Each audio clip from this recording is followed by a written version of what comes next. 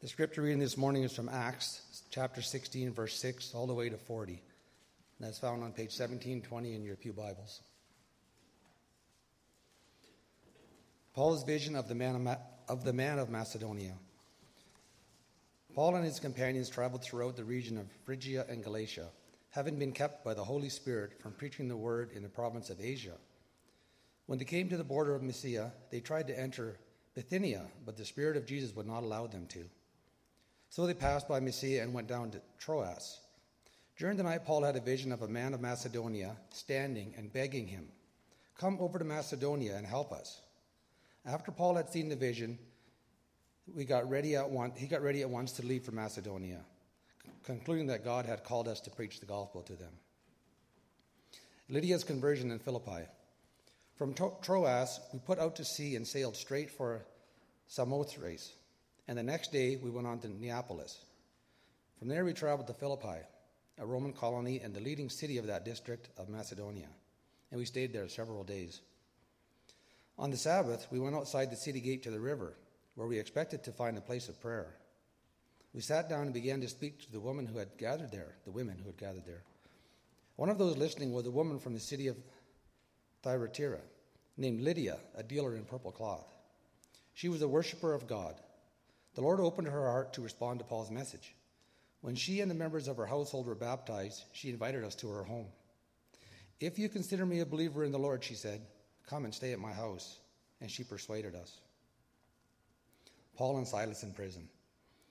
Once when we were going to the place of prayer, we were met by a female slave who had a spirit by which she predicted the future. She earned a great deal of money for her owners by fortune-telling. She followed Paul and the rest of us, shouting, "These men are servants of the Most High God who are telling you the way to be saved." She kept us up for many days. Finally, Paul became so annoyed that he turned around and said to the spirit, "In the name of Jesus Christ, I command you to come out of her." At that moment, the spirit left her. When her owners realized that their hope of making money was gone, they seized Paul and Silas and dragged them into the marketplace to face the authorities.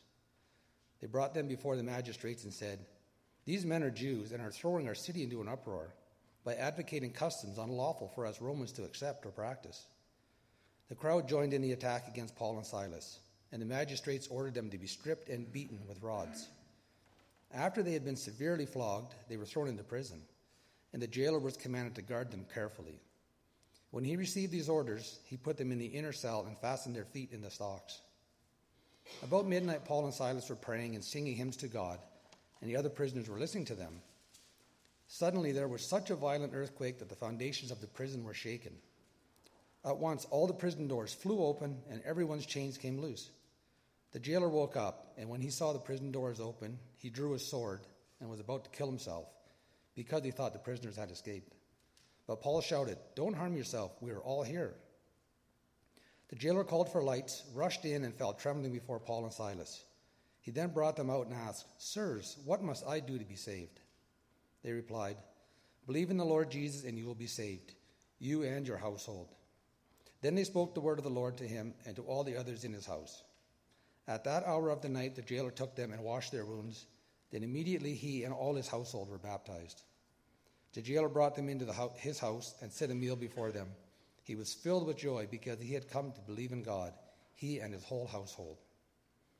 When it was daylight, the magistrates sent their officers to the jailer with the order, "Release those men." The jailer told Paul, "The magistrates have ordered that you and Silas be released. Now you can leave. Go in peace." But Paul said to the officers, "They beat us publicly without a trial, even though we are Roman citizens, and threw us into prison. And now, do they want to get rid of us quietly? No. Let them come themselves and escort us out." The officers reported this to the magistrates, and when they heard that Paul and Silas were Roman citizens, they were alarmed. They came to appease them and escorted them from the prison, requesting them to leave the city. After Paul and Silas came out of the prison, they went to Lydia's house, where they met with the brothers and sisters and encouraged them. Then they left.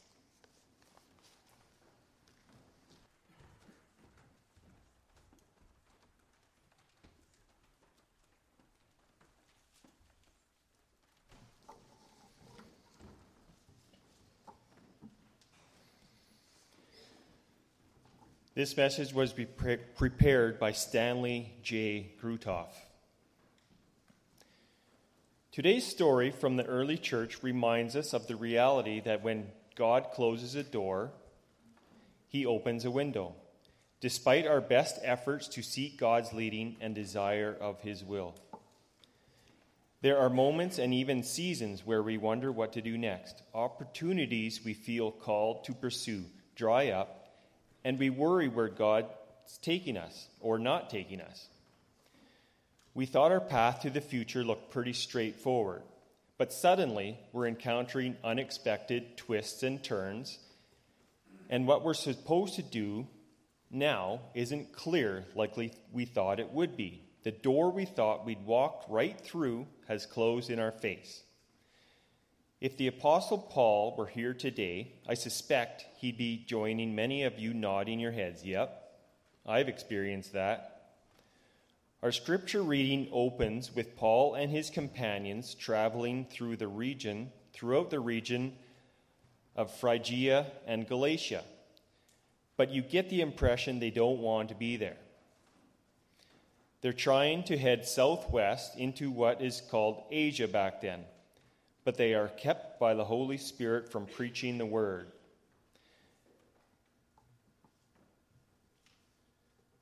So they figure they'll go northeast into Bithynia and Pontus, but again, the Spirit of Jesus will not allow them to.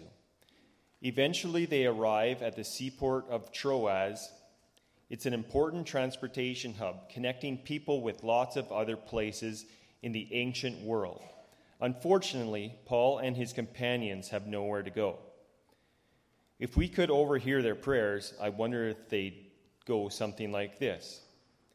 Why, Lord, are you saying no to us, ministering in the south? Why, Lord, are you closing the door to us going north? There are lots of missionary opportunities in both these directions, as far as we can figure. They are traveling, doing their best to discern God's will and the Spirit's guidance, and all they're sensing is what they cannot do. Bear in mind that God's repeated no's are heard over a period of time. The region of Phrygia and Galatia out to Troas stretches out for some 150 to 200 miles, and there's no planes, trains, or automobiles available to make the trip quicker. So Paul and his companions are walking for no less than a week on the road for probably longer than that, taking into account pit stops, detours, conversations along the way, and Sabbath rest. That's a lot of walking and a lot of miles, especially if you're not sure you're even remotely close to going in the right direction. One thing that Paul and his companions, as well as 21st century followers of Jesus, can be thankful for is the fact that hearing no at least keeps us from going where we're not supposed to be going. A closed door is frustrating, but going through the wrong door would likely be even more frustrating. Not that that makes things easy. Who likes to hear anyone say no to something we've planned and hoped for? Kids don't like hearing the word no because God is giving up on us. That's not right. But most of the time, adults are not any happier to hear it. But the Holy Spirit does not say no because God is giving up on us or has stopped loving us or wants to take our fun away. It's because he's keeping us from something we're better off avoiding, waiting to pull a certain curtain back on something even better than what we currently have in mind. The days and probably weeks through which Paul and his companions walk, repeatedly hearing God say no, eventually ends up with a vision of God finally pointing them to the direction he indeed had in mind for them. One night, Paul sees a man of Macedonia standing before him and begging him, "Come to Macedonia and help us." That's where God wants them. That's the window God opens for them. The reality is indeed that when God closes a door, he opens a window. But I'd like for you to think of that window not as a large pane of glass in your living room. Isn't it more like the smaller frosted window in your bathroom? It's not that it's necessarily hard to get through, but when God shows us the next step, it's often only that, the next step. To our knowledge, the rest of the itinerary and what to expect were not downloaded into Paul's iPad. Paul and company do not get a grand vista overview of what's coming up in their missionary journey. They only receive the next step: go to Macedonia. This is the first time Paul's missionary travels take him to that part of the world. It's quite possible the place is completely unfamiliar to Paul. God only knows what's in store there. The guidance we receive from God's Word and Spirit will not necessarily depict all the things we can expect to see unfold in the future. God's guidance often helps us move forward just from day to day, and sometimes even just hour to hour or minute to minute. A lot of times the Spirit helps us simply take the next obvious step as we carry out our standing orders. And those standing orders can most simply be summarized as loving God above all and loving our neighbors as ourselves. God invites and empowers us to make little decisions within that broad command to love Him and to love others. Do this from day to day and minute to minute. His Holy Spirit equips us with past experiences, common sense, and conversations with our saints. He nudges our hearts and consciences in the right direction. He helps us hear and understand what we read in the Bible. In short, the Holy Spirit helps us mature into people who can indeed make good decisions that are rooted in God's love and reflect God's love. And we can make those good decisions even if we don't know exactly what the future holds, because we can trust the one who is already there.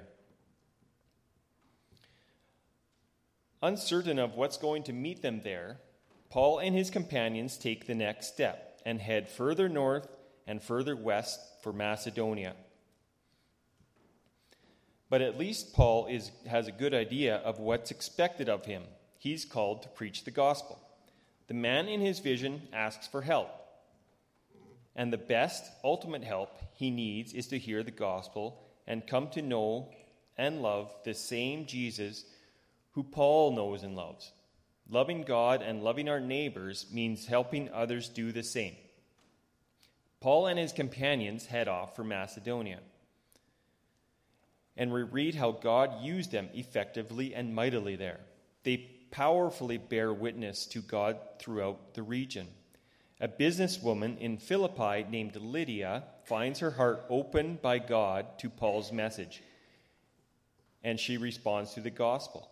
It is believed that Lydia is wealthy, as she has her own business and owns her own home, and she shares what she has. She has the gift of hospitality, through which Paul and his companions are blessed.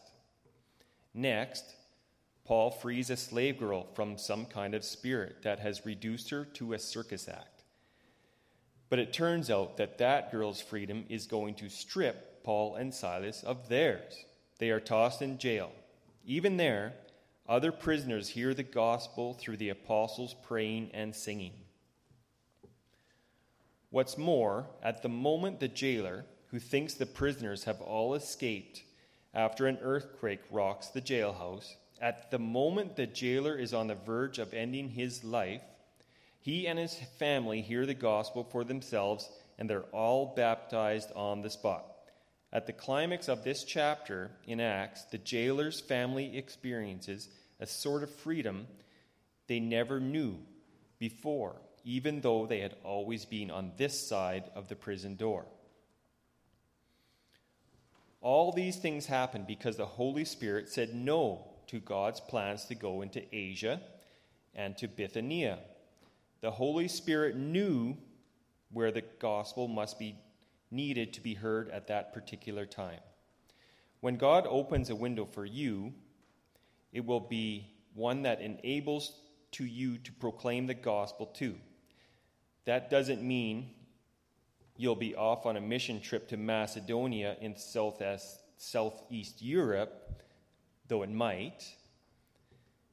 But the Holy Spirit, who has been unleashed since the first Pentecost, will indeed send you places where you can share the good news of Jesus through your actions, attitudes, habits, ethics, and words. The Holy Spirit helps us imitate Jesus' selfless life of love. The Holy Spirit helps us appreciate Jesus' sacrifice for our sins on the cross. The Holy Spirit leads us to celebrate Jesus' resurrection victory over sin and death and his ascension as Almighty King. And through this all, it gets harder and harder to keep the gospel to ourselves.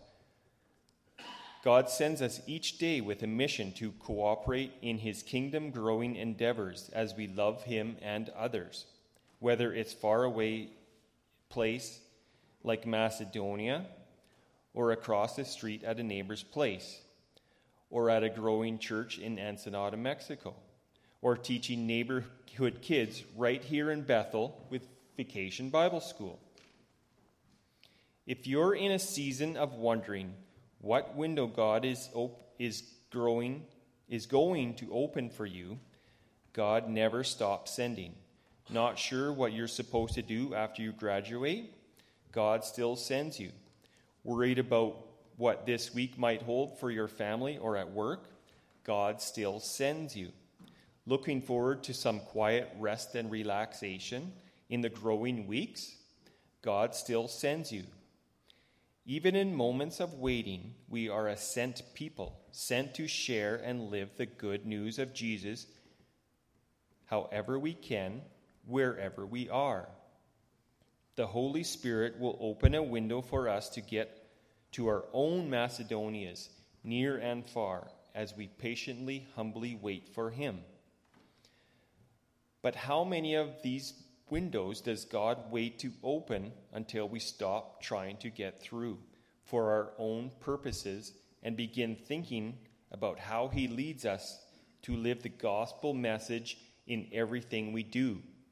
God sends us for purposes greater than we often take into account. Author Timothy Keller writes about this. The biblical God is by nature a sending God, a missionary God. The Father sends the Son sends the Spirit and his disciples into the world. Therefore, the whole church is in mission. Every Christian is in mission. God never calls you in to bless you without also sending you out to be a blessing. So a Christian is not a spiritual consumer coming to get his or her emotional needs met and then going home. A church then is one that trains and equips its people to be in mission as individuals and as a body. We recognize how the Holy Spirit equips and sends us as we consistently spend quality and quantity time in the Word. As we pray daily for his help, as we sense his still, small, sanctifying voice within us, as we seek the wise counsel of brothers and sisters in Christ, as we regularly worship with others who are sent like we are. In time, he will open the window and send us through in ways that glorify God, build others up, and bring more into his loving embrace. As people who are sent, we must be cautious against our church having a come and get it attitude. Instead of waiting for people to come to us, the Spirit of Jesus prompts us to have a go and give it attitude as we fish for people. We do this trusting that the Spirit will keep showing us the next steps to take as we follow the standing orders to love God and one another. Not only is this what we see Paul doing as he patiently submits to the Holy Spirit's guiding, this is what we see Jesus doing during his ministry on earth. To quote one author, he moved in the neighborhood. He went to the people where they were and as they were. This appalled the religious leaders of Jesus' day, who were known as the Pharisees. Their approach to God was, come and get it. In addition, they had tweaked God's message to moralism. You people out there need to straighten up. The Pharisees have developed a very insular culture. They did business as much as possible only with other Pharisees. When they traveled, they stayed with other Pharisees. They lived in a Pharisee bubble. They had little Pharisee insignias on their burro bumper, and they listened only to Pharisee radio stations. The message that they sent to those outside the bubble was, become like us, dress like us, act like us, think like us, like what we like, and don't like what we don't like. Resistance is futile. If you become like us, we will consider you for club membership. But that's not what mission looks like according to Jesus.